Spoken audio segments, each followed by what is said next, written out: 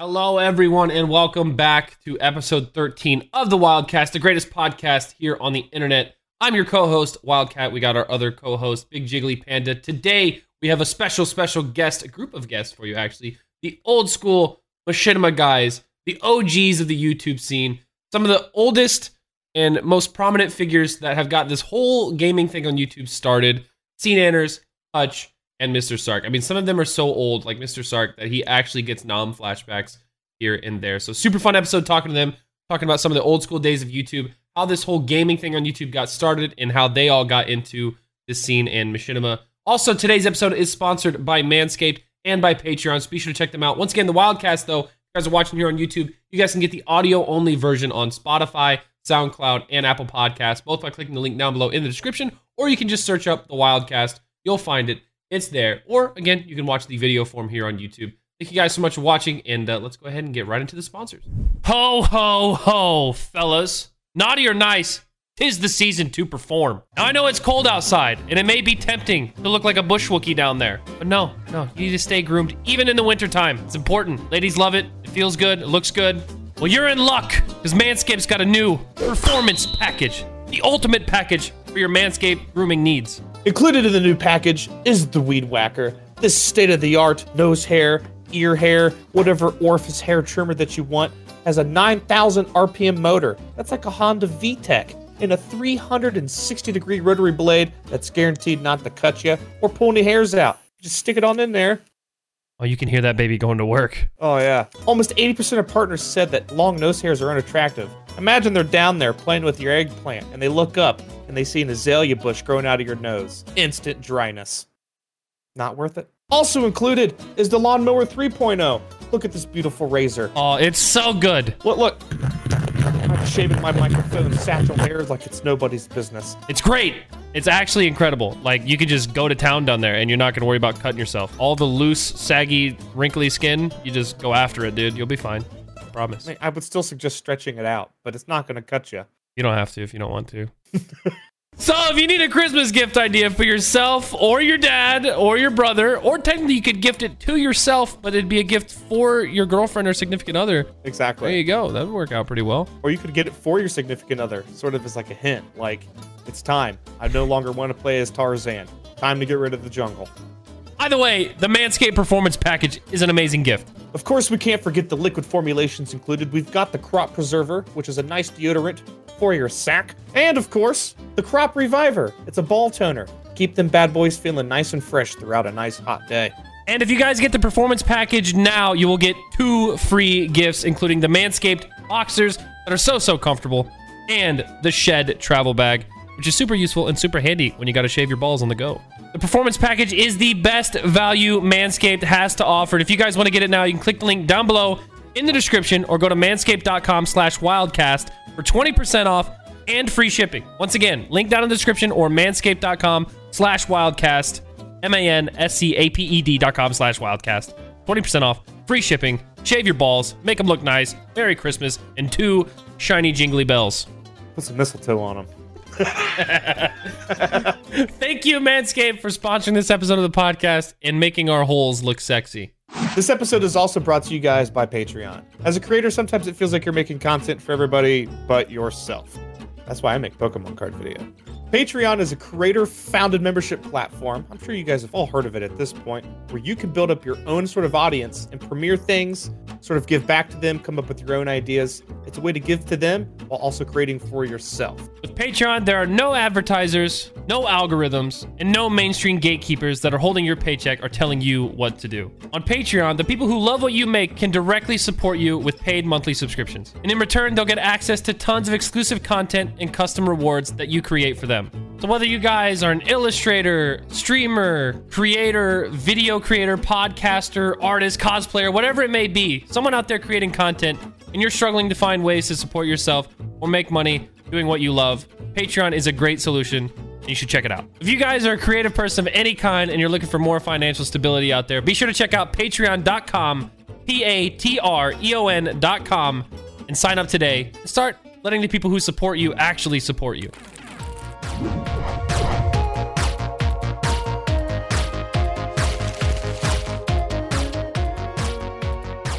What's up, Panda? Same old shit, man. Dude, your setup is looking sharp back there, though. Yeah, I got bored not being able to do anything, so I was like, I'm just going to redo my entire office. Amazon for about a week, and now it's fake bonsai trees. Search. There you go. Dude, I got to get little like ornaments on it to make it festive. Look like Charlie Brown's Christmas tree. Yeah. No, I like the lighting. I like the symmetry.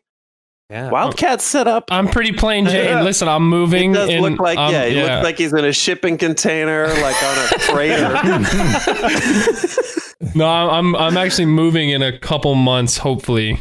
It might take a little longer because I'm having in the new house, I'm having like a full-on like office area built. So I'll actually, for the first time in my 9 years of doing this, have a place that doesn't look like some kid just went to Walmart and got those plastic tables and threw some monitors on it. Yeah. All right. Well, there's no real intro to this ever. I've been recording this whole time. We'll edit out anything that was dumb or whatever. But yeah, I just click because you never know what you might randomly start talking about and then miss it. Now so, we know about Hutch's dreams. Yeah, that's just always how I do it. That's years of recording with Vanoss in practice there. Yeah, you just don't hit want record. You don't want to miss nothing, yeah. No. Yeah.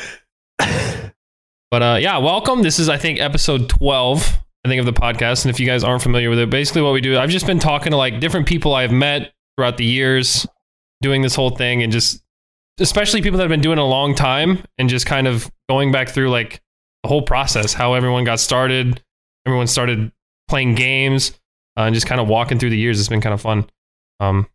Yeah, Anthony is much more familiar with you guys than I am because he was watching a lot more Machinima Respawn before I even started doing YouTube and like even learned about this whole world, because I didn't really get into it until like late 2011, and by then you guys were rolling by then. So I'm letting Anthony kind of take the lead on this one. Yeah, that's when it's really started cracking, I would say. Yeah, that was the best of times and the worst of times. Yeah, absolutely. 1 year. We're gonna dig into it. I've dug down memory lane a little bit. I don't know. I think it's a fair introduction to say that, you know, what Tyler said is we're talking to a lot of people that we've met along the way doing YouTube, but I'd say it's a fair assumption that you three are probably an inspiration for a fair majority of the people that are out there doing it to some degree. If it's not directly, then somehow indirectly, because of, I mean, Adam, you were the first to 1 million in gaming ever. When did that take place? I don't even know that. I know that happened. 2014, maybe? No, it had to be before that. I hit 1 million. I hit 1 million in 2014. That had to be like 2011 or something. 2012 or 2011. It would have been 2011 with the Minecraft stuff, I think. Maybe. I mean, that sounds about right. I mean, Minecraft, yeah. Also, you played with Deadmau5, so that's an easy 350K. All right. Wait, is that a thing that happened? Yeah, very early on. I think it was Luke. He was talking to someone's representative somewhere and somehow, and that got set up, and we just kind of ran with it. But yeah, that was probably one of those very early collabs. What kind of happened before that? I don't know if any, because Machinima had a community, but it wasn't like universally known on the level of some of these personalities and DJs and producers. I had interviewed M Shadows from Avenged Sevenfold. I think the same like early. Was that on like Camp Hutch, or was that just like a? Yeah, it was shortly after Modern Warfare 2 got launched, I think, and that was like the first sign that I think pop stars and sort of like different industries were getting interested in gaming. Mm-hmm. And then Deadmau5 was like a kind of a step up from that. Yeah, that was a fun time. And we were, we were all into all this stuff. Yeah, but Machinima saw dollar sign. That's all Machinima saw. As they did. Yeah, they're not seeing many of those anymore. No, they're not. Yeah. So, of the three of you, Sark, were you the first one at Machinima after your G4 days? Well, see, this is where it all gets hazy. Okay. Because it depends on how you define first and at Machinima. Because it's yes. I was hired on like within the Machinima. company. Yeah. I was the first of us three. Okay. I was nowhere near the first at Machinima. Obviously, they'd been cranking for a while. No. Obviously, you're not like the Godfather of Machinima, but like the first of you three to be a member of that sort of company? I'm sort of the godfather of Respawn, even though they were starting Respawn and they were trying to figure out what to do with it. So I was the first hire as far as did they poach you? Putting it together. They poached him and a lot of other people. They did. Yeah, well, they poached, legally this became a thing shortly after my hiring. Oh, is this NDA area? So no. I mean, it might be if Machinima wasn't 6 feet under, but I guess they're not technically. But I forgot about that. Yeah, there was like some drama around that. Right. There was drama when I came in, and then we'll get to drama when I bailed. But they like G4 didn't want to let me go. So they were grumpy to Machinima about this and did a little saber rattling. And Machinima was like, "Yeah, we're the fucking Machinima was like the punk rock kid. Like, dude, we don't give a shit. They're like, we're like a scrappy bunch of rejects making good or whatever."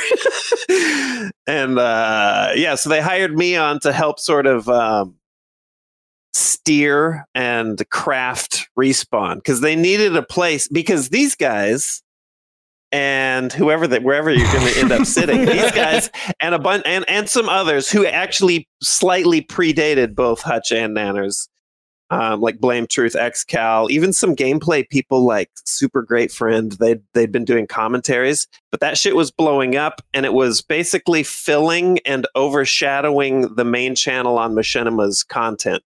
And so they wanted a place to dump all that. So that's what they were hiring me to sort of set up and figure out what to do with all of this stuff. So I wasn't first at Machinima. I was sort of helping them organize Respawn initially. And then Hutch and Nanners came in. Also they were early, but not the first, but they were definitely the ones that became like the faces on the posters. That they were like the first two stars. Were you guys what they considered like the premium directors before they brought you in to work at the brick and mortar location? Yeah. When exactly did the premium director thing happen? I got a little hazy in terms of, because I know you got a job, and I was like, job. I was like, I want a job too. Yeah. Well, that's another thing. Real quick, before you get into that. At the time, keep in mind, while we're talking about all this, at the time, getting the job at the place was the next thing. Yep. Yeah. Now that seems insane. But at the time, just keep in mind, there was more money there. Yeah, and more security. Other than via Machinima, so... Well, there was more money there at the time. There wasn't more money there. There wasn't more money there. But my logic was that it was like there would have been if you asked for what I had told you to ask for. But this was before we knew that channels themselves could be monetized. Yeah. So like you could I think I knew that I would have made more money if I would have just kept making more videos. But I figured long term there was way more security working for a company. Because I'm like, I don't know if like YouTube's going to change their algorithm in 6 months or how long the platform's going to be around. And so I saw that as an opportunity to jump into something a little bit more long term. And then like 6 months later, they started because another company was doing it. The station or the game station was like their subsidiary or whatever. Yeah. They were handing out partnerships to individual channels, which Machinima was not doing. And then Nanners and I at the same time were like, I bounced so fast because when I got the job, I didn't actually made money off of posting on Machinima. So when I got there, they actually cut me a check when I got the job, and I was like, so it was kind of a weird timing thing where I didn't know the potential it had until I had already joined the company. And then I was like, and then down the line when that actually was the case, I was like, why am I working here if I can just be my own boss? And so I bounced so fast, and Sark and Hutch were like, all right, let's just feel this out. I was like, nope, I'm gone. I was like, I'm so gone. Was one of the stipulations of being there? You bounced first, but it was not a fast exit. Getting you guys out of there was like, it was like Jim Carrey climbing out of that rhino's ass. That's what I remember that was a nightmare. Yeah, was it written into your guys' contracts that you couldn't run your own channels while being there? There You was could post ownership. on I your don't channel? I don't know what it was, but like I remember I got the job and they're like, here's a contract. I was like, I just want a job. So getting out and making sure everything was clean and like I was my own, I had ownership over everything was a little bit messy, but that was definitely necessary. We signed They over our owned channels to Machinima. Yeah. So any like Nanners like entire like Minecraft series, he didn't like that. All that ad revenue went to Papa Machinima. Yeah. They could not make any money off their channels. Conflict. Keep in mind, also 30 keep in million mind, we conflict of gotta interest, paint because a lot of people watching this are not gonna know like the landscape was totally different. So I barely even know. That's what I was saying. Is like this was like some of this stuff was happening before I even had internet. I lived out in the middle of nowhere in Indiana. I had dial-up until like 2011, 2010. So even all this stuff is like I didn't even know about all this stuff. There was not live streaming. That just was not a thing. And it wasn't even commentaries. It was just Bruce and XCal, or Bruce is XCal, and Anthony just putting up like gameplay videos. What are their channels? I always kind of wonder because I know that those names are thrown around, but were there other like known gaming channels that existed? Like who is like the first? Like pre Machinima? Like in terms of YouTube gaming, as far as like gameplay, content. Yeah, like who did I think commentary? There were tons. Yeah. They just weren't. They weren't like. They weren't like super big. Like 10,000 subscribers back then was. I think Blame Truth gets the title, but there was a bunch of people that popped up. Like until relatively recently, there's a guy called Super Great Friend, and I didn't find out about him until recently. But he's been uploading single player Let's Play commentaries since late 2009. So there was people that were in there super early. I remember hearing about that's the other thing. God. As far as money goes, the other thing, just remember as you're listening to this that you couldn't, because some of these decisions seem so foolish now. But you basically like that. Yeah. I'm going to speak broadly, but basically you couldn't make money on your channel. Mm-hmm. Basically, initially, you built up a following, and then you made money on the side doing like maybe you could do some merch or something, but none of that was really a thing yet. It was more like just building up. There were people following you. There were like little kind of tiny like silly ways to make money. Like I remember you guys remember the toolbar? I know Nanners remembers it. Yes. Oh yeah. Yeah. Vaguely familiar. There was like this toolbar that like an extension or something, right? I don't even know how you could make money. Like I guess if I don't downloaded, either. It was like there was like a Google Chrome extension or something, and you could embed like an RSS feed. So if you had like a favorite podcast, you could play it straight from the toolbar. And I don't remember what else. Did we do host migration with that thing? Yeah, we integrated it into the toolbar. But yeah, I remember I made like $1,200 off that thing or something like that. And then there was like another competing video platform. I can't remember the name of it, but they offered partnerships, but it was like for very, very little money. So you could make like $5 off a video that got 50,000 views or whatever. But you would like everybody was trying to figure out a way to make money because I think everybody was kind of at the same time figuring out, well, if we can build these big audiences, then there just has to be a way to turn. There was a few big like chapter evolutions. I'll probably miss a couple of them, but one of the big ones early on was that YouTube opened up like at the ability to monetize videos if you were under the umbrella of one of their like networks. Right. That was a big deal. So then it became this gold rush for who could be partnered. And that's there was exactly like when I started. Was everyone was like, "Oh, I got to get Machinima partnership." Like that was yeah. And then there was sort of a macro competition between the MCNs of like how many collective views can we get a month. Totally. So, and then the next chunk happened when YouTube said. And I remember a few mornings where I'd come in and get like the latest at work and be like, well, this spells the end of Machinima. And because it was like the other one was YouTube basically opened the floodgates and said, we can partner you with ads, like our AdSense program. And now you no longer need to be part of a network to monetize your videos. And ever since then, the use of networks has been dramatically reduced because it became sort of maybe a line of communication to YouTube, maybe, but even then, not always. So once YouTube did that, then the networks had to really scramble. That's why we get emails all the time in our biz emails that are like, hey, do you want to, sponsor this new, you want to do a 90-second pre-roll on your new video? They're really trying to because now the networks see themselves as, maybe I can bring them sponsored deals. That's become like a thing that the network focuses on. It used to just be like they took a chunk of your basic ad revenue. So there was also a Mexican standoff between YouTube and creators and the game studios at the time, because technically you're supposed to be like, if the video game companies wanted to enforce it, they could say that if you want to post videos of their video game, you have to get a license to do it. But I think they figured out really early on that it was advantageous for them to allow creators to post games and monetize it, because surely it was driving up game sales. But in the beginning, there was just like any day now they could kind of start cracking the. Do you remember, Hutch, when you would upload stuff, it would explicitly say like, I own this, and you have to click it and you'd be like, totally. In order to play, it's just like you have to play ball, but at the same time it's like a weird shaky. But now it's like people are offering like exclusive opportunities to play things early, or they'll sponsor a video or what have you. So yeah, definitely way different. Yeah, and YouTube knew what was going on too. It's not like they weren't aware.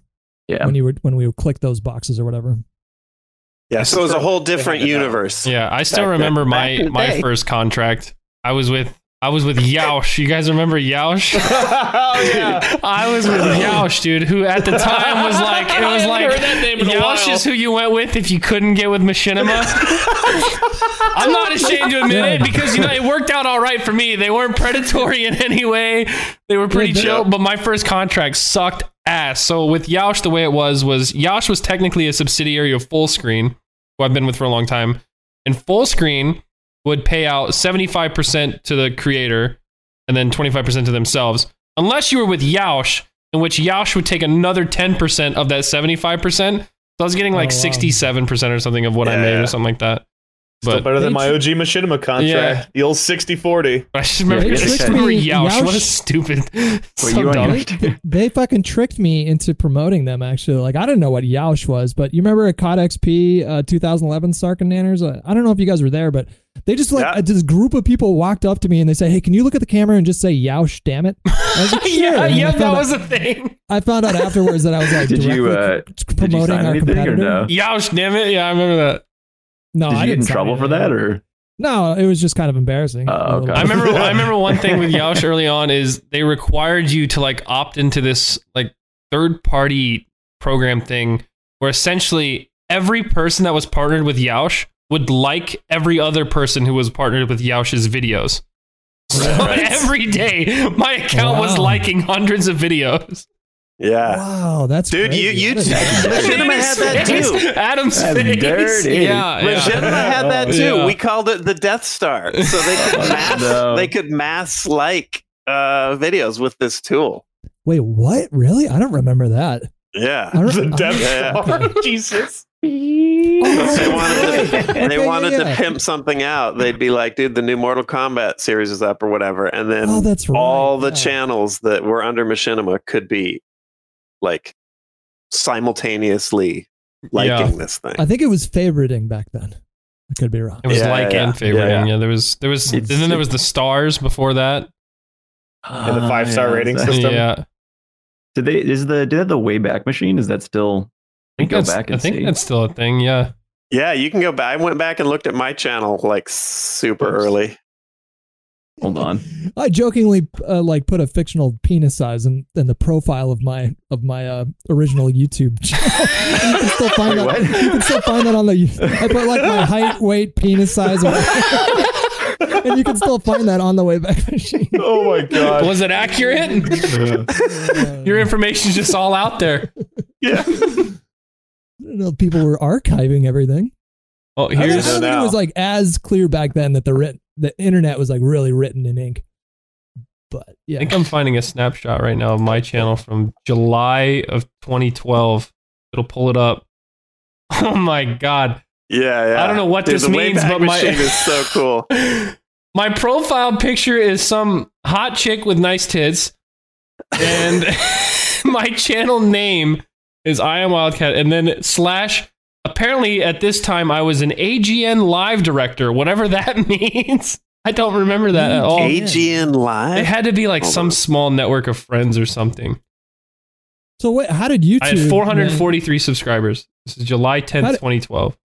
How did you two get into gaming? Like I know a little bit about Jiggly Panda, but we can talk about that again. But if you're saying you only had dial-up internet until 2012 or 11 or whatever, how did you? Yeah, I can walk through that. Like multiplayer games. Yeah, I can walk through that super quick. So I played a lot of like Call of Duty with friends, obviously, just like split screen and stuff. I played through all the campaigns. It was like my favorite series. I was excited for COD 4, not because of the multiplayer, but because I got to play the campaign in HD. Like that was the exciting thing for me. And then I remember, I think it was fucking dope. Yeah, and I think it was Modern Warfare 2. I went to a friend's house and played online for like my first time, and I did all right. Like I was pretty okay. And then, Black Ops 1 came out, and then like midway through Black Ops 1 is when we finally got high-speed internet, which out in the middle of nowhere, it was still like 3 megabits down, like 1 up or something like that. I would like 2 bar most of the time. That's when I started, and I don't know, I just got pretty decent at it like right away. But I around that same time or a little bit before that is when I found YouTube. So I was just picking up all the tips and tricks. And then when I started my channel in 2011, on my first video, Vanos, who now has like 25 million subscribers, he wrote a comment on my video and being like, "Hey, great first video. If you want to talk, I sent you a message or whatever." He was just going around and finding people who had just started channels, was just trying to network with them. And I was one of the people he messaged, and Anthony was one of the people he messaged. So that's how we met. Fucking hell. Talk about striking gold. Yeah. Holy shit. The comment's still on my channel. You can still see it. You go on that first video, you can see one of the comments is like from Vanos Gaming 9 years ago or whatever. Yeah. Were you looking just for tips and tricks? Or were you looking for... I watched commentaries and I watched a little bit of everything. Yeah. But it's like, I think I found XCal first, and I just liked watching him because he just shit on people. Like he would just destroyed pubs. And then I found Wings back before he's always been insane, let's be honest. And then I think Hutch is right when I found you, because I think it was either you were doing a dual comm with John, S&Ds. Oh, yeah. Or if it might have been the one with Jordy.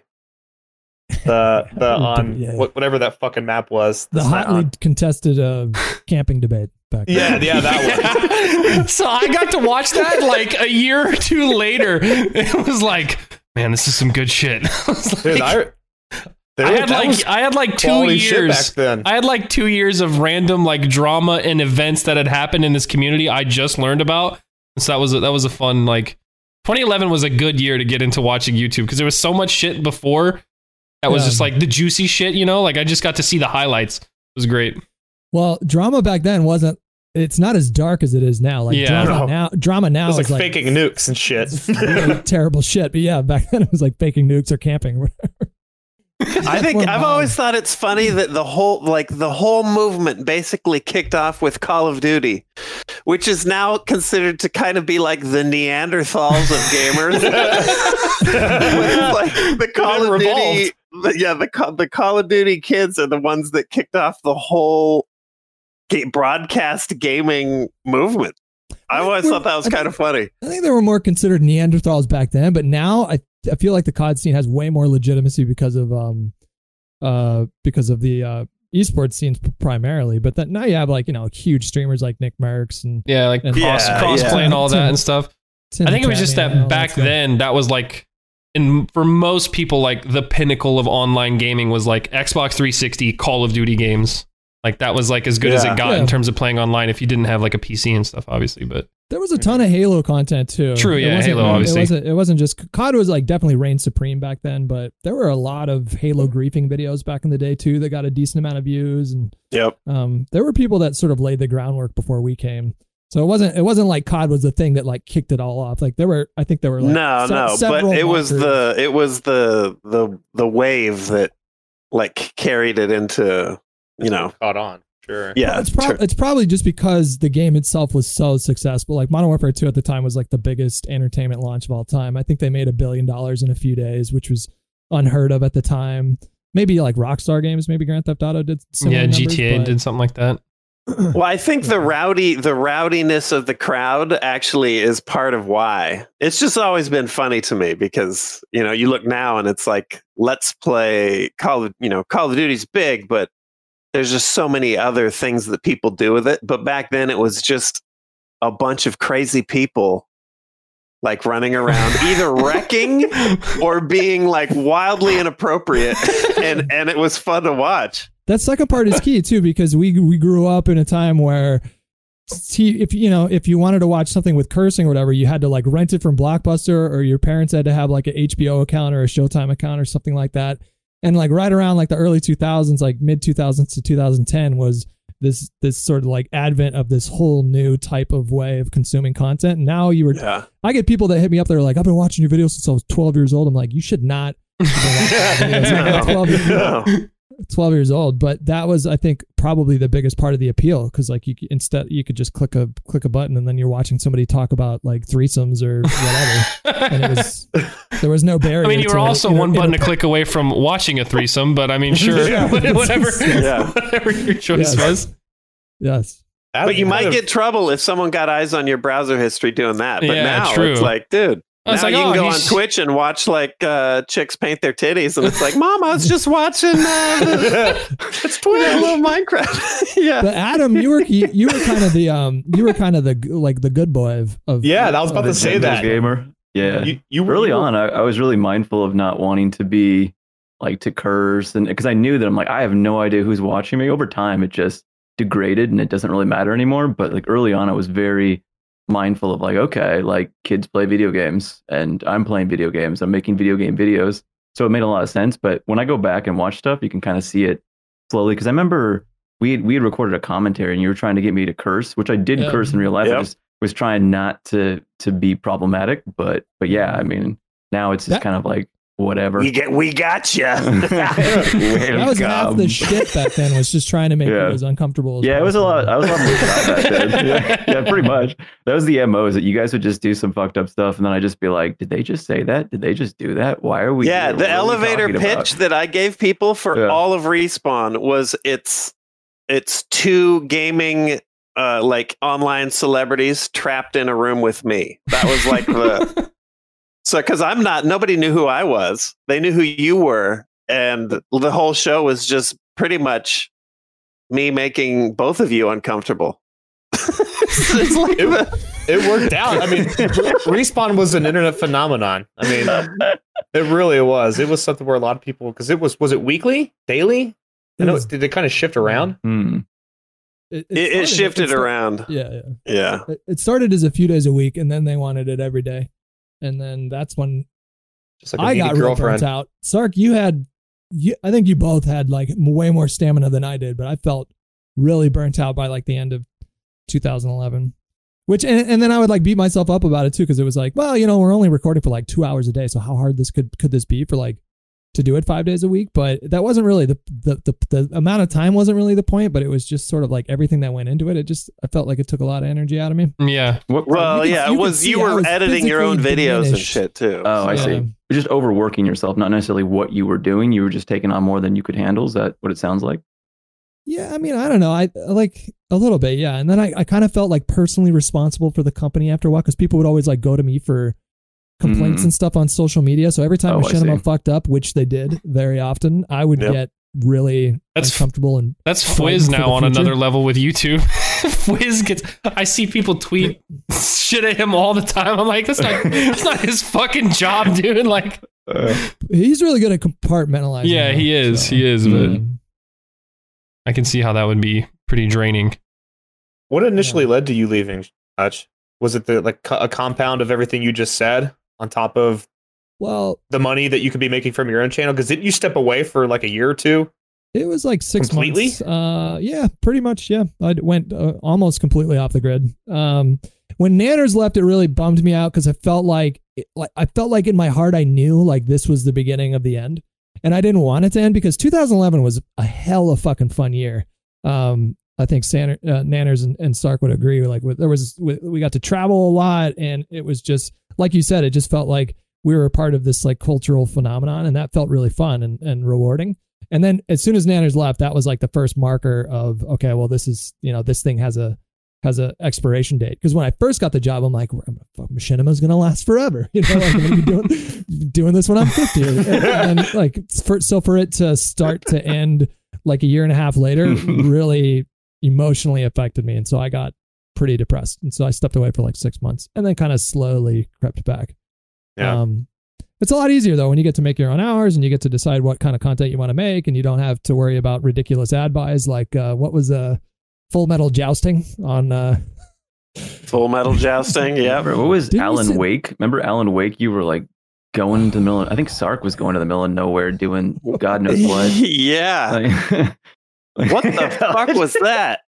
Dude, I'm up in the mountains. And then was with another Ron. I was with Ron, waiting around at road tripping with our boss. It was like The Hangover. So this is how it went. So like nowadays, like you get, like we were saying earlier, you get, like people reach out to you, want you to pimp out a game. Dude, with Machinima, they would hit up Machinima, and Machinima would try to sign these like multi-million-dollar engagements that would like be worked into every video. So it was like every video we did had to start off with like a horror skit that had like a through line. So it was like, dude, the office is haunted or whatever. And it wasn't supposed to be funny.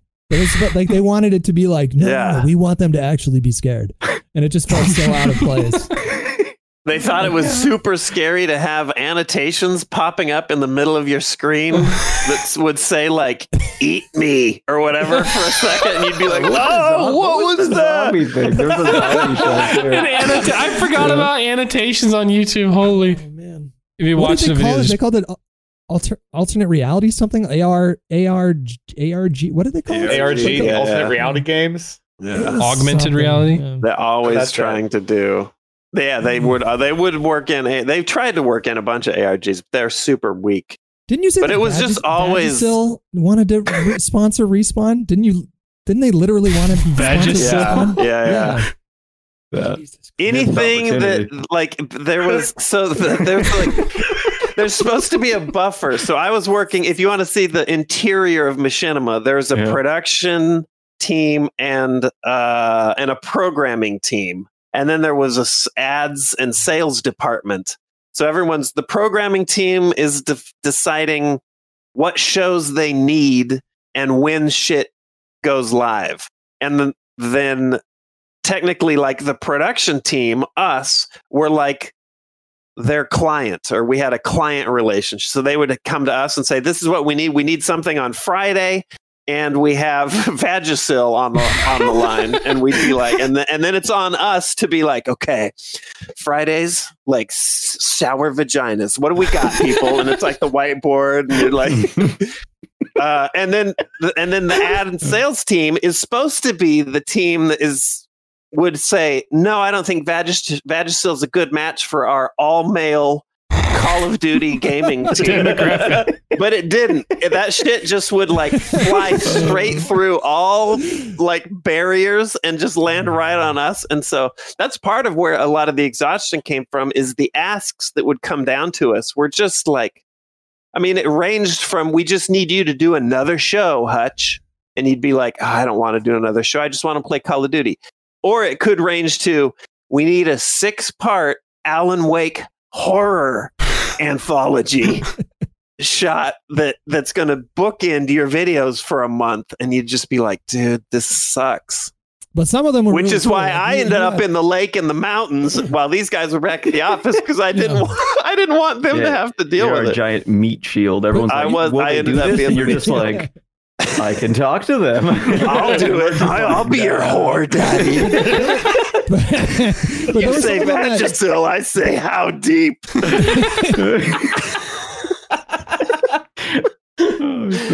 There were some of them that worked out really well, though, because you had fun with like some integrations were pretty fun. Like you had a lot of fun with the Tron one. I remember, because you were a big fan. I mean, fun. Well, you look like you had one. I smiled a lot on camera. Yeah, I was wearing a skin black suit and like skin tight black suit. Even like shit like Full Metal Jousting. I don't want to cover jousting, but it was a trip to New York. What is Full Metal Jousting? Dude. We're gonna need the story. He just shakes his head. We're gonna need the story. It's exactly how it sounds. Because you're saying it like we all should know, but I have no idea what the hell Full Metal No, there's a whole Jousting bunch of this is. shit. X-Arm, you guys remember X-Arm? Vaguely, The extreme arm where you arm wrestle while chained to a post, but you can also kick and punch the other guy. And they were trying to make that into a fucking real thing. It still is. If you just Google X-Arm, they're still doing it. But anyway. They were convinced on some level that might take off or something. They wanted us to do all this shit. Full Metal Jousting was a real jousting. That doesn't sound like real. Knights in Armor show, and they wanted us to promote it and be like, "Hi, Mr. Sark here, live from the Middle Ages," or whatever. Like, we were in Madison Square Garden. They were doing like some kind of a rodeo event in Madison Square Garden. Were there horses? Yeah, it was the whole jousting thing. Yeah. Sounds like so they were the halftime. So yeah, it was like a history show or something like that. Yeah, I forget what network it was going on, but they were doing the halftime show within a PBR like big rodeo event at Madison Square Garden. So we got to fly to New York. That's cool. We got to hang out, but we didn't get to do anything we wanted to do. We just went to Madison Square Garden and watched a rodeo, which was cool. And then we had to do like all these interviews with jousters and shit, and it's just it sucked. It fucking sucked. They'd film our reactions, so like there was this expectation that, and I'm not very good at faking emotion. I'm really not good at that. And so like they would like put the camera in my face, and they would expect me to be like, when some like major joust happened or something, and my face was just sort of mildly. So you get a lot of reactions like this, us watching and going like this, and then seeing the camera and being like. or they would only send one camera to do an interview, and everyone's still working their shit out. Like our cameramen and sound guys eventually really had their shit down, but sometimes on the road you'd hire somebody there, and not everyone's firing on all pistons. So then you get interviews where it's like it's me with a mic and I'm saying like, so tell me about your armor. And then the camera would pan over to the guy and he'd be like, it's so heavy. and then he'd keep talking. I polish it every day, la, la, la. But the camera would drift back to me and I'm like this. Riveting. And I'm like, yeah, he's talking. Why are you pointing the camera at me? Anyway, it's just sloppy fucking horse shit. I'm so sad that like all those videos are gone. I mean, obviously some have been like re-uploaded and stuff, but how many respawn? There was a guy named Kamenaji that archived, I think, like a lot of it, but not all of it. But the IG guys somehow managed to escape with like a hard drive copy of all their videos, and I wonder if there's a hard drive out there in some floating around or something that has millions all of the respawn videos. I'm going to say it's probably a good thing that those videos don't exist anymore for the sake of our future careers. But there was like some own it. some degree of sadness, I guess. But it's probably we were wild. It's comedy with the timing. Like The Office couldn't be remade today with some of the jokes that are on there. That's true. That's true. And there's also you guys had a lot of like hung out in Whore Alley. I mean, yeah. One of the first videos that Sark ever did, he looked at the camera and said he would violate, and I'm using a different word. He said he would violate his mother to death for $10,000. And then see, that's not for everyone, these days. But yeah, that's for a very niche audience, or all audiences back then. Yeah, no.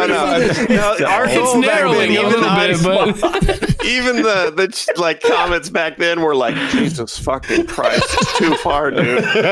But you knew how to your credit, you knew how to ingratiate yourself. Is that the word? You knew how to appeal to the caught out. Oh, well, I think so, because you sounded like not too dissimilar from what you would hear on like the comms when you were. I think context is everything, and even though when you get like that far out there, it gets a little shaky. I think there's a lot going on, like in the in the scene and what we were doing that it paints all that stuff in a very clearly like joking picture, so that even if somebody gets butthurt by some of the shit we did today, I mean, there's blackface clips floating around. We've got all kinds of insane shit, but it's all in this, like, dude, it was just wild jokes. Would put Nanners in blackface for one of the thumbnails. yeah. He's like, what? One of the Respawn thumbnails, he made you black and gave you an afro. You don't remember? Surprise! I'm just trying to picture like a YouTuber trying to do that these days, like the shocked like face cam like thumbnail. Dude, it was the Wild West. No, I mean, do you guys have specific memories of like a super uncomfortable moment on camera? Not even as necessarily as a group, but just personally. Like, is there a moment you could reach back on and been like, "Fuck, I would never want to relive that." Either at Machinima or not. Now I'm just kind of curious with all these stories. My memory's super bad, so you blocked them out. I'm like a future thinker, so like all of this, I'm just like, sounds great. I don't know, you guys probably, because I was thinking when you were telling stories about traveling, because I remember when I came on, you guys got to travel internationally, and they would pick the two of you as like the A squad, and I kind of got left behind. But I'm sort of glad now that I didn't get subjected to like metal jousting and all kinds of like shenanigans. Gamescom day one was brutal. That was actually, you know what? That'll be my memory. It was, and we've talked about this a bunch before, but they flew us to Cologne. They flew us to Dallas, and then we came back for a day, and then they flew us to Cologne, Germany, and it was I think like a 12-hour flight or something like that. I don't know. It was a pretty long flight, like 9 to 12 hours. And I didn't get any sleep the night before because my logic was that I'm just going to sleep on the plane, and then that way when we get there, I won't be jet lagged. And I couldn't sleep on the plane. So by the time we landed, I had been up for like 36 hours or something like that. And they scheduled us to go to a Sony party and cover it that night. And so we took like a 2-hour nap, Sark, and then I don't know how you did it. You were the champion of that day, because if you look at the footage, and which you can't find anymore, you're doing this interview and I'm just in the back, just like, just like barely hanging on to life. Yeah, it was nasty. That was brutal. Yeah. I'm trying to remember a time when Nanners was real uncomfortable. What about I'm sure you were responsible for a few. I think I was always the straight man. Like, I remember one time we got cupcakes and you guys wanted to like eat cupcakes together. I was like, oh, dudes, I don't want to eat your cupcakes. And you guys were like sharing them. I'm like, because you guys were pretty on board to do just about anything. I'm like, I don't know where you've been, Lou, so I'm just not touching that cupcake. But I don't know. That was the only thing I can think of. And anything gross, probably. But in terms of like awkward situations with people that either don't want to be there and then we don't know what we're doing, I mean, that happened like a lot, especially when you have, because Machinima was big in a certain bubble, but not universally so. So I'm sure that probably there may have been situations, but again, probably I forgot about them all by now. Especially for you and me, because Sark, you had a experience with being in front of camera, maybe interviewing people too. I'm not sure how much experience you had, but Nanners and I was always behind the camera. Yeah, rose from absolute obscurity. Like totally was like a film school student, and I was a waiter, and then we got thrust into this situation, which it was totally scary and uncomfortable, like 50% of the time in the beginning, I would say, and then we probably got a little used to it after that. But yeah, it's scary as hell when you have no experience and you don't know how good you're going to be at interviewing people. And yeah, it's real stressful. So like I had a little leading into it from G4, but it wasn't a ton, and I never wanted to be on camera. I still don't. But they had at G4, I had pitched a thing where I would play with viewers.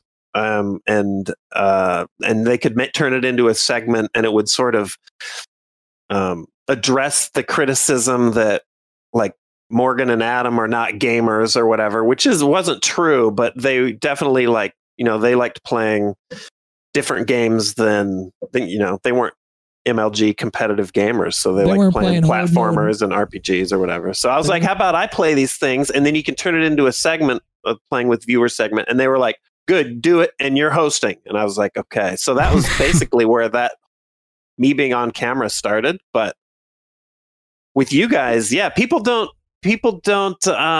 It's hard. It's hard to understand until you've been in the position where, say, for example, like you're going to E3. I remember E3 was always really stressful for us because an E3 for us was we're showing up. We've got a camera and sound guy assigned to us, and we have a schedule of like 15 devs that we need to interview about their game. And it's nothing. It's not about like what's in our wheelhouse or what we're interested in. It's just we're part of the larger schedule. And so it's like you've got Hutch has got to interview Logging Simulator 2013. Yeah. And then Nanners is talking to the lead dev at Squaresoft via a Japanese English translator about the latest Final Fantasy. Remember that, but that sounds wonderful. and you're not looking forward to any of it, and you're like, oh God, I'm gonna look like such a fool because I know nothing about this guy's game. I mean, hopefully you did homework the night before, but even then you're kind of faking it. I did do homework and I was still scared shitless. Yeah. So I mean, it's just stressful. Yeah. It's just stressful because it's almost like the stress of doing and again, this is not something a lot of people can like hone in on, but it's like doing improv because you're just winging it for hours.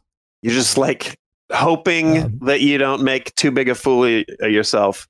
Yeah. That's probably my most stressful moment was, I would say, when they had me hosting the Inside Gaming Awards. So I was like the pre-show, like the Ryan Seacrest. Oh, I think you've told me about this one before. I love this story.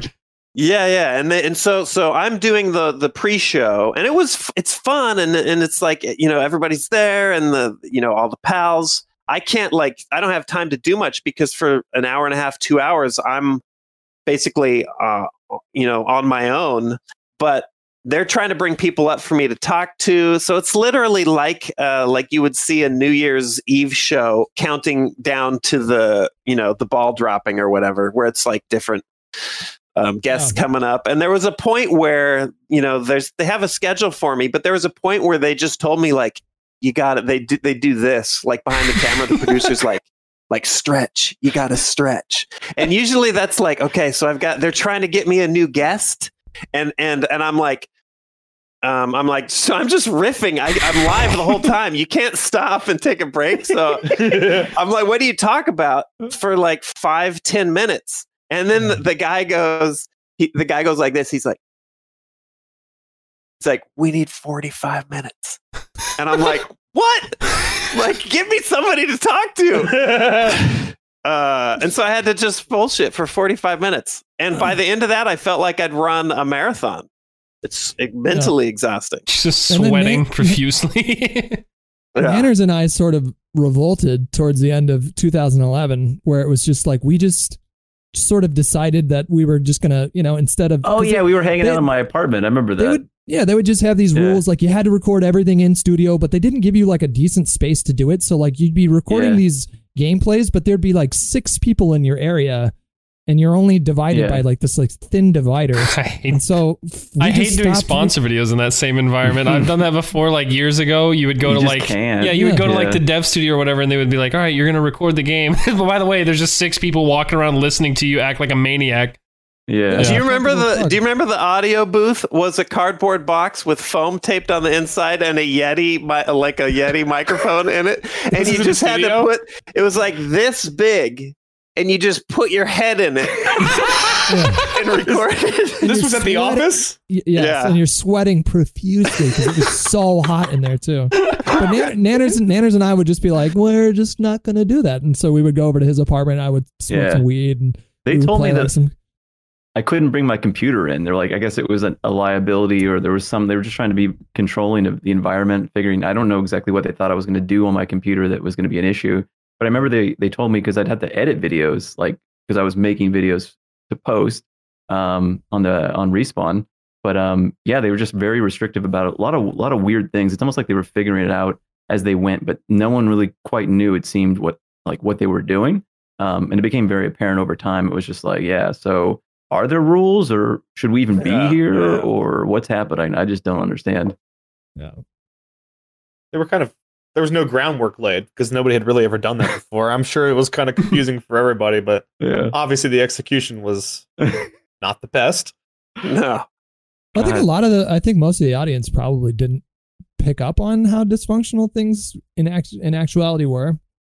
Like it's because like it seemed like they were still enjoying that kind of shit. Like pretty. I don't think anybody really saw the severity of it until obviously Adam, you left, and then people are like, okay, now what? And then Hutch, didn't you leave on like April 1st and everybody thought it was a fucking joke or something? That was really unfortunate. Yeah. Like you're sitting there like miserable. Back in the time Sark when everybody would upload I'm quitting YouTube videos back then on April 1st. Literally everyone, your entire But this one was legit and there was like emotions and like Sark is just sort of like he's leaving. It's not fake. Yeah. Dude, can we talk about your exit interview, Hutch, where I told you we're going in. I've got you out. You're free. Oh, yeah. You're going to get your channel. All you have to do is shut the fuck up and don't say anything. Just don't say anything. Do you remember this? You recount this story. But we talked about it at the throwback inbox episode that we did like a year ago. I have no memory of this. I totally believe you. I'm not saying it's not true, but I have no memory. I was so pissed. So first off, negotiating or assisting in the negotiations, spearheading, we'll say that. The effort to get them out with their channels was a Herculean, like 18-month just battle. Because Machinima was saying, Nanners, you remember, Machinima was saying, yeah, you're free to go, but your channel's ours. And you're like, I want all the stuff that I've worked for. Yeah. Who's going to post videos if it doesn't belong to me? And it was such a monumental, like, bi-weekly battle to get them to finally. And remember, they only let you go with. They were like, okay, but you got to come back in and do shows every now and then. And I'm like, just go, and I will never call you again. Just go, fly. It was like we broke up, and there was like this weird, like we didn't fight our way out of it. It was just like, okay, so you're gonna come back, right? And I was like, yeah. And then you looked at me like I was like, just agree to that, and then I'll never activate that clause of our little. Like agreement here. Yeah, but there wasn't. I thought back, it wasn't leverage because what are they going to do? I mean, like it's worse for the company to cause that sort of issue than it is for one channel to just go. Like it's not the big. They're just looking. They're worried about it. Hutch is he's a pleaser. He's a people pleaser. What? No. Hold on a second. Okay, go ahead. Let me interject real quick. I didn't want to go. I wanted them to give me a fat paycheck. I didn't want to go because part of it was like I didn't have the kind of faith that Adam had in him. Like Adam knew, like I'm going to go off on my own. It's going to be great. I didn't have that same, like I didn't know what was going to happen. So like, this is past that though. This is past that when the check was no longer on the table and it was now I can get you out with your channel. This is the end. And we're in the take you at your word. Okay. For this. Take my word for it. I remember it as if it happened 5 minutes ago. And we're in the meeting, and they're like, and bosses that will remain nameless are like, they're guilt tripping you. They're saying like, well, I feel like there's just so much stuff that we could have done. Really hate to see you go. And you're sitting there, and I'm sitting like both legs, like nervous leg bouncing, and I'm just like, don't say anything. Anything you say now counts as an agreement. Just don't say anything. And I'm like, yeah. I mean, this has been great, and I'm honestly looking forward to seeing what you do over there. And you open in slow motion, like your mouth is like. And I'm like, and then you pitched something where you're like, well, what if we, I forget what the details were. You're like, what if, like I go out, I got my channel, it's fine, but I come in and I'm doing this thing and maybe, can we have like a little stipend or some fucking something? And I'm like, no, I had you were free. And the boss's eyes are like, we've got him. He ain't going nowhere. They knew how. Yeah, we'll circle back to this, and They knew how to work us, man. Me and Adam, like when when they first started monetizing people's channels, me and Adam walked in and we're like, okay, here's the game plan. We're going to try to get so-and-so to give us our channels. And then like, we were like, okay, well, we just think that it doesn't make a lot of sense for you to be paying us this salary when we could be making this much more with our channels. And the big boss man was like, no, not going to happen. Absolutely. And if you don't like it, you can go. And me and Adam were like, okay, well, I guess we'll go back upstairs. For a bit. We were not equipped. Dude, that's also the first time you came in and I was like, you got to ask for X amount of dollars. And when you came back like an hour later, you're like, I got half of X. And I'm like, well, their X that they offered me was like fucking twice what I was making waiting tables. So it just blew my mind. And so like I tried to prep you for that though. My concept of value is just so skewed. I think it was what they were offering, like commensurate to what you could actually make was quite. It was small. Yeah. Man, you guys have any regrets whatsoever? I mean, obviously for the Machinima thing, but like just any regrets with content creation whatsoever? Any things that you've, I don't know, like any steps you took? Like you guys stepped away for quite a while. Like you've just come back recently. Sark, when you left Machinima, you never really had a channel before, had you? Didn't you start it after? No, like man, I'm killing killing it. That you had done? Like your first every move I make is genius. I bailed from G4 as like James Bond jumping out of an exploding plane into Machinima. Bailed out of Machinima as it blew up. Everyone's threatening to sue me as I leave. It's like, crickets. I mean, that had to have been stressful, though, right? Like I would have. Yeah, terrifying. So moving to Machinima was moving from G4 to Machinima and then moving from Machinima to my own. That was over a year of financial free fall. So I burned through everything that I'd saved, and we only were able to, even as like the channel started to do something, we were only able to get by because my wife's grandmother died and left her like a few grand, and it got us through. So Jesus, it was like a huge gamble.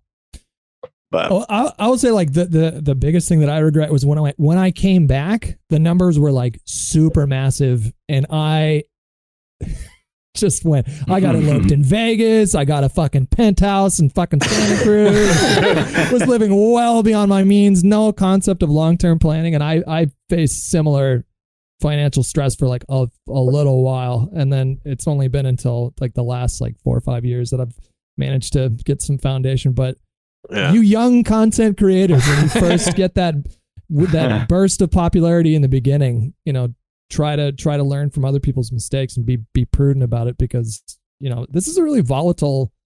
This can be a really volatile job, and so you may have to reinvent yourself a couple times, or you may have to spend more time with long-term pace planning. yourself. But Nanners was like the opposite. He was always thinking of preparing for like worst case. Future thinking. scenario. I'd say definitely. I wish I would have taken the time to better understand YouTube and how everything sort of functions from like a business sense. I think I was so focused on trying to make consistently good videos. I wasn't really like focused too much on like, why am I making this? Why should someone watch this? Or what is my strategy? What is like, how is this sustainable? I think that's another thing too, because like it's been I've been 2009, so 11 years, like trying to make sure that, because most people, they work somewhere, and I think now more than any time ever, it seems like people are very transient. They jump around from place to place and job to job, and I think what we do isn't any different than that. And I think for the most part, it's really taking the time to understand where things are going, because if you get complacent, or if you just sort of say, oh, okay, well, I just make this type of video, or I just do this, or this is where I'm at, so this is where I'll be. I think it's definitely a situation of evaluating on a more consistent basis, so you can kind of be safe in whatever your situation is, whether you have a family or people that depend on you, or yourself, like whatever it may be, to really kind of get a strategy going.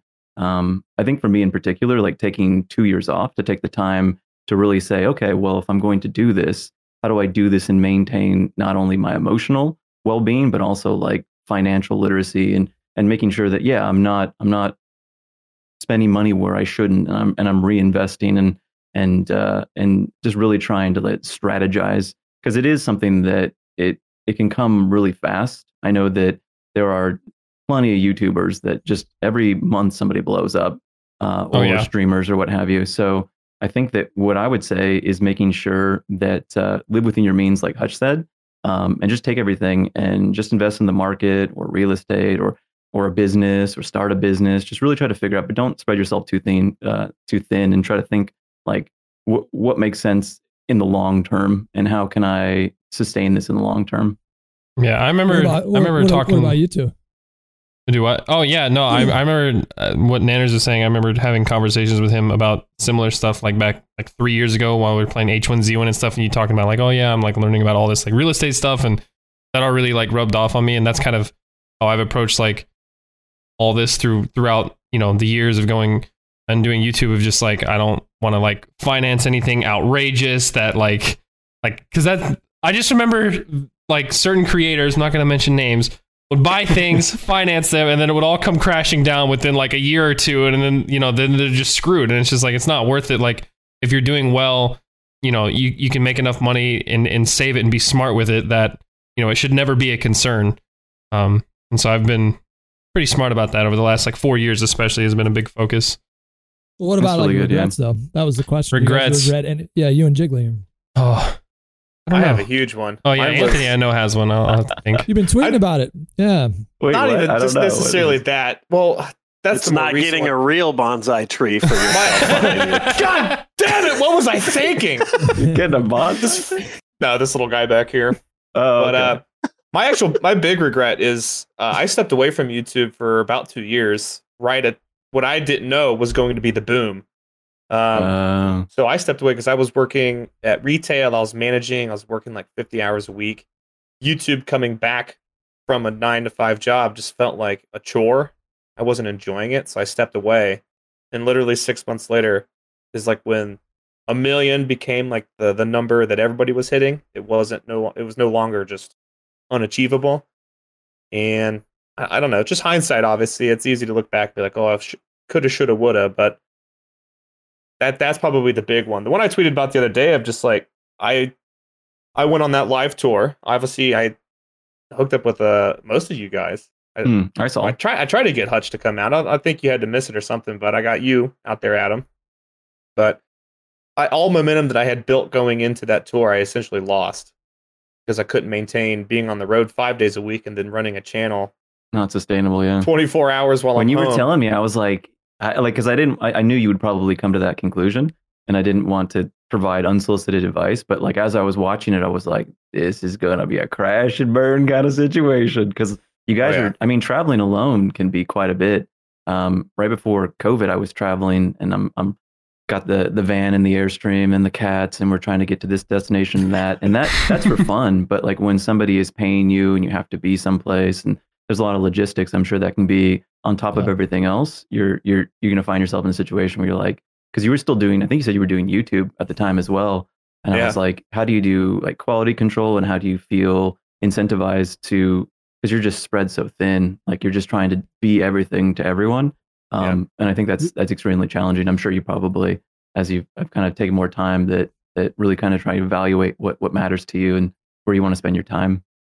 There had to have been like some personal value though, right? Like, because that I feel like, because I remember you were telling me about it over beers at Korean barbecue with Mike and May and all them, and and when you were telling me about it, I was getting a panic attack just like thinking about it. Holy hell, like that would be so scary.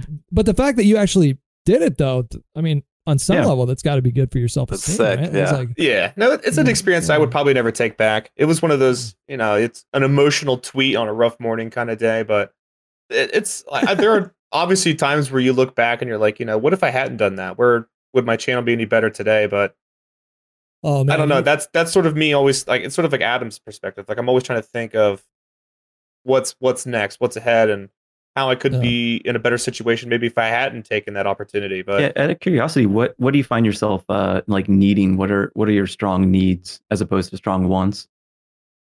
I think I'm starting to feel a little bit trapped in gaming. Okay, so you want to? Yeah, I think you were talking about doing stuff outside of gaming. We had a conversation after the show. Yeah, join me in the case? Political toxicity. Come on, everybody. Come on in. The water's great. That'll be good. Sounds awesome. Yeah. It sounds awesome. It sounds great. No, I just sort of like Sark. Before you came into the whole machinima realm, I mean, obviously X-Play was gaming oriented, but it's just more entertainment. You were on the entertainment side, and I think that's more where I'm inclined to be as a personality. I used gaming as a platform for my personality, and now I'm sort of feeling trapped by that platform. I see. I suck at games, man. I'm gonna be the first one to tell you I'm fucking doggy doo-doo, but I'm funny. But I can no longer just be the funny fat side character in a comic movie. Like, I need the lead role, goddammit. Hell yeah. Hell yeah. Yeah, when you think about all the Where's Panda's Tommy Boy? When you think about all the things that like you could have done differently along your career, that's like staring into the abyss. Yeah, totally. If you spend too much time in that place, it'll make it'll like physically make you ill if you spend too much time thinking about that. And I think probably everybody in here has done that at some point, thinking about like how they could have improved or done something better. But but like, dude, that's why I don't want to go out on regrets. We got to talk about like favorite memory or some shit. Oh, we've still got 30 minutes before we've got. Okay, good. I'm just making sure we got to end on a high note because I'm about to kill myself. No. Wait till the end. Okay, let's go off on a banger. No, it's it's not so much as a regret as it's maybe I wish I had planned for it better or managed it a little bit better. Or I mean, beforehand or something. I'm right in the same boat as you, in the same sort of school of thought. I don't know if I file it fully under regret, but it's a fun thought exercise to imagine that I just bailed Machinima with Hutch and Nanners and kicked shit off years earlier, you know. Right. What's that, year and a half, 2 years earlier? That's YouTube years. That's like thinking like dog YouTube years is a lot happens in 2 years. A long time. Yeah, but I mean, it's all formative, so. Yeah, because you're here now. I mean, I know that time has transpired, but for the most part, it's like, I mean, it's weird to think back as like you said, like a thought exercise to say, okay, what did I value at 16? And then obviously transport yourself into the future. Totally. It's like all of this, I mean, it really just comes down to very basic stuff, which is like meeting all your needs, making sure like doing YouTube and not have to worry about the logistics of, oh man, what if this video doesn't perform? Or, oh man, what if someone tries to cancel me? Oh man, or what if I'm not funny anymore? Or, oh man, what if whatever happens that people find themselves in. I definitely say that if you get any level of success, just definitely try to pad in your safety. And when I say safety, I mean the ability to freely make choices and not to be stuck in a regret mindset. Because I mean, I think even myself, like I did quite well for myself, but I probably could have done better if I wasn't so emotional. But I think I did so well because I was emotional. So it's kind of like, I don't think there's really a bad or a good instance because bad things happen and then they're followed by good things. Yeah. Yep. And I think that very much, it's all relative to perspective because, shoulda, woulda, coulda. Because the other day I was on, just out of curiosity, I was on Twitch and I went to Cold War and I just started scrolling and I just scrolled down and I scrolled down and I scrolled down and I got to like 30 viewers, then 20, and then just a sea of one viewer. And at the very bottom was 0 viewers. And I just started clicking on channels and I clicked on one random channel and it had like one viewer and the dude was like, so I've been streaming all week, 10 hours every day, and I haven't got any traction, but we're trying, you know. And it was a very it was a very weird of all the things that I clicked on.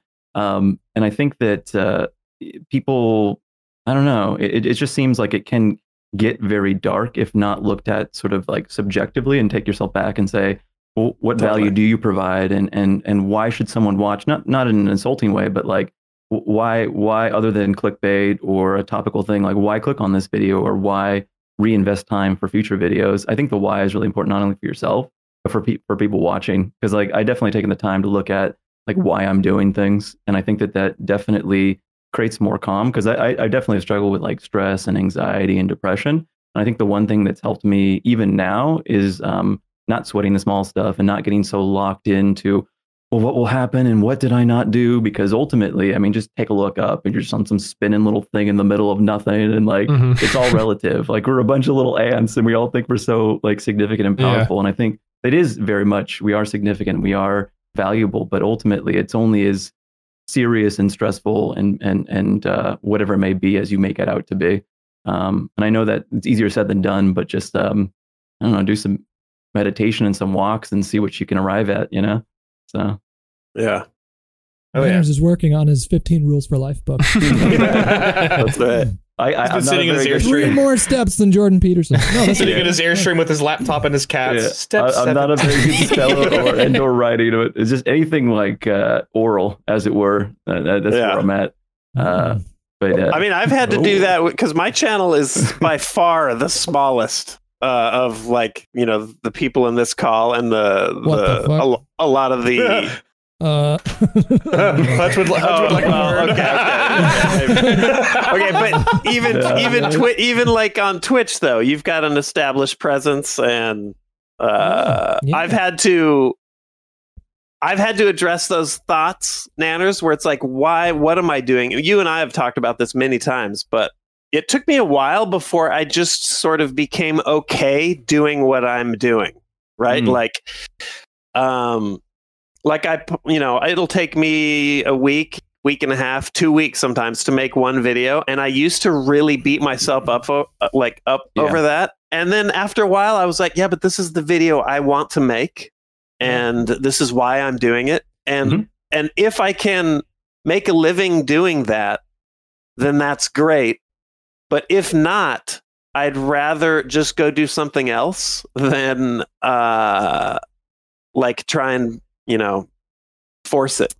So it's taken a long time to be okay with that. Not internalize things that aren't there. Yeah. Important. That is so important, especially like long term. Because I remember between probably like 2015 and 2017, it just felt like very grindy. It's just everything. I didn't even want to play video games most of the time. I wasn't enjoying the stuff that I was editing. I was like, "Oh, this is a piece of shit. Let me upload this today." And I just did that because it's like, I gotta get a video up today. And after doing that for such a long time, I finally started to sort of veer into something that I really enjoy, and like with the politics stuff. And then in the beginning, it was kind of a rough transition because most of my crowd was gaming, and like most of them had they didn't really think of me in that way. But after doing it for a little while, now it's like I really enjoy doing it, and it's actually started to literally pay dividends because I have this really established Twitch audience, and it's going great. Like Twitch has just been this lifeline, and I'm just way more happier and way more stable just in general. Yeah, I was doing that, but it took a couple years of like a lot of stress to get to that point. Yeah, I was trying to think of like regrets or whatever, and I don't really have any that stand out because I'm pretty happy with where I'm at. But one of them that I was like, I didn't upload a whole lot like in the early years, like 2013 and 14. I would maybe upload like a video a week. Sometimes it would be like once a month there for a couple months. There were times, and like I wish I had uploaded more back then, but at the same time, like I've only ever uploaded videos when I like felt like doing it. That's always been my thing. I've never had a daily schedule. Even now, I try to post every day, but if like there's a couple days where I don't feel like recording anything or doing anything, or like it's a downtime as far as games, like whatever games are out, I'm just not interested in. Like I may go a few days without uploading, but I think that's good because I only ever upload videos where I'm like, okay, I'm into this. Like this is gonna be fun. So. Yeah, you said you took your first vacation just kind of semi-recently, and it kind of it was back in like January. That was the first time I had ever taken like a vacation since starting YouTube in 2011. That was the first time I had ever gone somewhere and done absolutely nothing but just like relax and not worry about my channel. And that was really nice. It was only like 4 days or something. We went to like Miami Beach in January. But yeah, that was like really the first time, because otherwise anytime I'd go on a trip, be like, yeah, the trip's going to be fun, but I need to make sure I have a video going up each day or whatever, or like a couple videos up while I'm gone and a couple videos ready for when I get back. Because my videos, I usually take a couple days for them to be edited. I have editors now, but even still, it takes a couple days for me to record something and then upload it. And so it's like, okay, well, if I don't record anything for 3 days, when I come back, there's 2 more days where a video won't be up. So yeah, and then it was finally earlier this year where I was like, I'm just not going to worry about it. I'm just going to go on a vacation. Come back when I come back. So that shit is so important. Yeah. And like, I get worried about the fucking kids these days watching, because so much. I'm serious, Nanners, don't laugh. But I get worried about sort of like the prevalence of grind culture. Yeah. You know, like when they see all their creators that are like, I'm a fucking It'll 10 crack. hours a day, 7 days a week, gotta stay on that grind. Nobody can sustain that. Nobody can sustain that. Maybe like there are some very, very few personalities that actually do like okay in that kind of settings, but for the most part, you know, everybody needs to. Something health wise will give, either physical or mental. Usually it's mental, but if for whatever reason you're that mentally strong to just grind whatever it is you're doing 10 hours a day every day for years, that shit is going to take physical toll on your health. Yeah, like you And can't. also, like a lot of the people that are grinding, they also have like a team of people that help them behind the scenes that you can't see. So it's not like they're just Anyways, out of take curiosity, some time off. Tyler, Smell the roses. What do you think motivates the desire for like I have to do videos every day, or I need to do like what is money? Is it a voice in your head? Fear. Money and fear, money and fear. Okay. Either one, just like Death this is a and money, crazy those are the two opportunity. I scares. want to make as much money as possible, so I'm going to upload every day. Or it's fear of like I don't know how long this is going to last. I'm going to make sure I do everything I can at all Where do you times. see yourself in the future in terms of like, do you find yourself like in the city, out of the city, with a family, not a family? Like where do you like? So how do you envision your future? That's something I thought about a lot, like the past year or two. Is like really figuring out, because I've been with my girlfriend for going on 6 years now, and kind of have finally decided like where I want to live, what kind of lifestyle I want to have, what kind of house I want, and everything. And that's really just like this past year that's really kind of I made that kind of decision, because for a while I was like, maybe I want to be in LA because that's where everybody is and that's where all the opportunities are in the gaming scene. But it's like I'm doing just fine not being in LA. I don't mind flying there 10 times a year, 12 times a year, you know, once a month, however often. Obviously not this year, but we're like, okay, I don't really want to be in LA. I don't think I would be happy there. I don't really like the lifestyle. And then I was like, okay, well, I'm happy here in Tennessee. I like the area. It's not crazy expensive. You can get land. My parents are here. And so this is where I've kind of decided like, okay, this is where I want to be. Now I'm going to get like kind of the house I want and get settled in, and then just focus on whatever I want really for the next 5 years, which is still YouTube right now. But do they have legal weed in Tennessee? No, not yet. But as soon as they do, my girlfriend is going to grow the finest that Tennessee has ever seen. Mm-hmm. Yeah, she's big into like gardening and shit. And she's like, as soon as it's legal, she's like, I'm going to grow some weed. All right. What is the timeline on federal legalization? Is it even, or is it just like we're back to normalcy and then gotta wait 4 more years? It'll be decriminalized in like 4 months, but then it gets kicked down to the state. So like even if it's legally, you'd have to federally legalize it. But I don't even just know move to Portland and inject meth into your eyeballs. Yeah, do the shrooms and then do some. I think they decriminalize like everything. Art? Yeah, pretty much everything. They do but it's not like criminalize you everything. Can still, it goes to it's a shift to treatment instead of incarceration. Yeah. I mean, Portugal did that. Nice Portugal did marinara, that.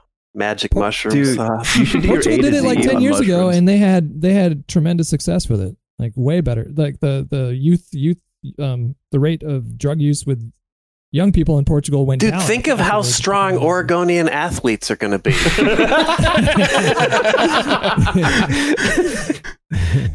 Dude, world records are going to be broken. It doesn't make sense that they test like NFL players for marijuana as if that's a performance enhancing drug. Yeah, it would make you more. They've cut down on marijuana testing in the NFL. I think they only do it once in the preseason it seems now. Pretty stupid. Like who was it who got in trouble for it all the time? Josh Gordon, is that who it is? Is that his name? Josh Gordon, Martavis Bryant, a couple guys. We get in trouble for Michael weed Phelps every have an time. issue too. Michael Phelps. Yeah, what's the penalty for NFL? You just like they make you sit a couple games and pay a fine. I feel like Josh Gordon got suspended for like. Well, he got suspended like 6 times, so the severity went up. Yeah, he got suspended for like a season. The first time they get you, it's a few games, probably a fine. But if they get you multiple times, does he still get paid if he gets like benched? With the suspensions, no, it's unpaid. Okay. He literally got suspended for so long he was selling cars in Cleveland. Oh, really? I thought he was big brain for a second. He's just like, oh yeah, I can't play again. Sorry. No, he legitimately he actually struggled with addiction issues, though. It wasn't just smoking pot. He had other substance abuse issues, but they've sort of cut it down. Too, right? Who's that MMA fighter that tested positive for cocaine or something like that? What was his name? John something? John Bon Jones. I think his is for steroid use. or performance enhancing use. I don't know. Performance a enhancing. lot of them cocaine. openly smoke marijuana. Yeah. I mean, if we got the shit beat out of me for a night for $1 million, I'd go home and smoke a fat blunt too. Dude, I'm just saying, let Portland host the Olympics. Watch The Olympic torch numbers, is just a dude. massive no fucking testing. hash plant. You'd have like The Olympic torch is the biggest blunt you've ever seen. no, there'd be like I'm talking. Think bigger. Think like PCP yoke bodybuilding, like lifting buses and shit. While on Oh meth. my A fuck god. ton of mushrooms Swimmers, just swimmers pitter pattering across the surface. They're so running across the water like Cartoon. Jesus. Yeah. People are hurling javelins into the audience. Dude, Yeah. make a Portland Olympics happen and What a let's smash utopia. some goddamn records. It'd be wild to watch. A 7-second 100-meter, just and then as they cross the line, they explode. Like that's the end of their life. But they got the record. That would be. I would watch the shit out of that. It's got to be coming to Texas soon. I would assume. Really? You guys don't even have You guys don't Eventually, even have all medical things- marijuana. No, in it's Texas, which it's is literally like your ridiculous. options is Yeah, CBD. Tennessee's and the I that's- think same. they'll lynch you in Texas for marijuana still. Yeah, I think they put you Yeah. in like 3 prisons or something. I don't know how it works. Yeah. They put 3 different parts of you in 3 different prisons. That's right. CBD is nice though. CBD is I find it quite. Have you guys dabbled in it? Yeah, Oh yeah. CBD, a little bit. little I bit, just a prefer little the bit, THC. it helps a lot with like anxiety and muscle pain, stuff It like that. depends Helps on where with it's sleep. sourced though, because it's not like everything's. It's a little bit of a wild west because of the nature of it. You're like, oh, okay, so this is okay, but then this is not because the THC levels exceed some value or something. But Yeah. yeah, a lot of Yeah. places. I haven't smoked or vaped since LA. Really? So, How long's that yeah. been? 2 years? 3 years? Little over 2 years. Yeah. Yeah, California and Texas are way different Go visit. in that regard. Go visit LA for a day. Talk about a tolerance break. I was like, I thought it was gonna be Yeah, solid, but COVID. I'll get high in the plane as it's landing. Man, I don't think I've taken a tolerance break in 12 months. What I'm due. state are you in? Ohio. Oh, tolerance break. Pff, you're fine. You don't Yeah. need that. What's a tolerance break? Just Some a people will, break like, from smoking, so that way it doesn't Oh, take okay. nearly as much to Oh, get I where you see. I need to see. be. But fuck it. Dude, I was always a lightweight. Like I'm a big dude, but I was always super like, Do you dude, if remember? someone smoked, if I smoked, it knocked my ass into oblivion. Do you remember? So like I would get high if someone 2, 3 seats down from me like Just lit up residual something, and contact. I'd be like, "Whoa, dude, we are all on a little blue marble floating through space." Do you remember when I gave you that brownie that for the Oh first my time? god! So my first Both of you experience, actually. Both of you. yeah, my first experience was a brownie, and Hutch didn't really give me the best heads up because you shouldn't have an edible. your Fuck first you, I experience. told No, you, you should don't- never have an Dude. edible your first time. There- I told mean, like, you. I said, do not eat more than a quarter of this brownie. Don't the whole do it. thing, didn't I he? told you. Even a quarter, whole dude. fucking Even a thing. quarter. And then the you thing was called like me. this big. It was You like ate the whole you- thing. You did eat the whole thing. I didn't eat the whole thing. Oh, I you didn't ate eat a the whole quarter? thing. This is your Oh. first experience. You Yeah, ate a lot though, because I remember as Dude, your I boss, called you was had like, to call is it in okay sick if to you me. fall asleep because that's what's happening. You called me and you said, so my throat My is throat, closing. I closing. can't Is breathe. this okay? Yeah. Should I I go to think the I'm hospital? Yeah. I'm like, thanks for the heads up. Yeah, I It remember. was 2 calls because you called Yeah. me at work and you're like, I'm not feeling well. I can't come in. Then you called Hutch at his desk and you're like, I think I'm dying. I'm suffocating.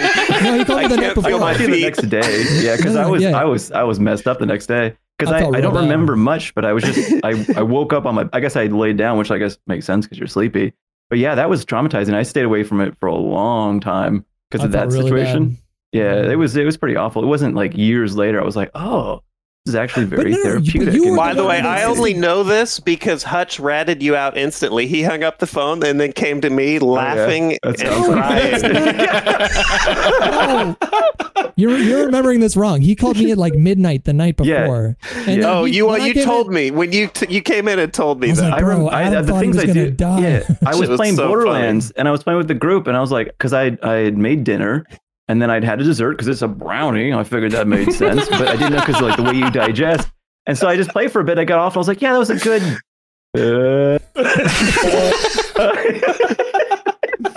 And Sark, you said you were playing Battlefield, and then you just completely stopped functioning after. Yeah, I felt like everything was. I was trying to play Battlefield, and then my girlfriend, my to-be wife, she's sitting on the couch just dying laughing, and I'm like, this fucking sucks. and then the remote slipped out of my hand. Like I couldn't even hold on to the controller. It like slips out of my hands, and I go like this in my chair. I go, oh, I'm fucking useless. And then just stay there. And she's like, dude, it killed you, that thing. Just like someone shot you with a tranq dart. I couldn't have thought of a worse scenario that you put me in. It's all your fault, Hutch, not my problem at all. Yeah, I did feel guilty about that. No, it's all good, because years later I was like, oh, that was the wrong way to do that. That was just a bad bear situation. Well, Machinima one time invited us. They were doing like, we're going to be doing a showing of Tucker and Dale versus Evil. I remember seeing that. It was a great movie, but it's like a small independent kind of comedy horror film. Yeah, and they explained it like it was just going to be some showing. So I thought it was just going to be like us, like 10 of us in the theater or whatever watching this. And so I fucking, of course, ate like half a brownie before showing up. And then it turns out it's the fucking premiere. And so I go up to these escalators, and when I get up there, there's like fucking literally people like fucking pulling cameras out. There's like the stars of the movie there. And I just remember freaking I grabbed Kale, and I was like, you gotta save me from this, man. I don't know anybody. Dude, I remember walking outside to shoot an episode. Nanners was not there, but it was with you. And I forget what the circumstances were, but we needed to shoot a thing.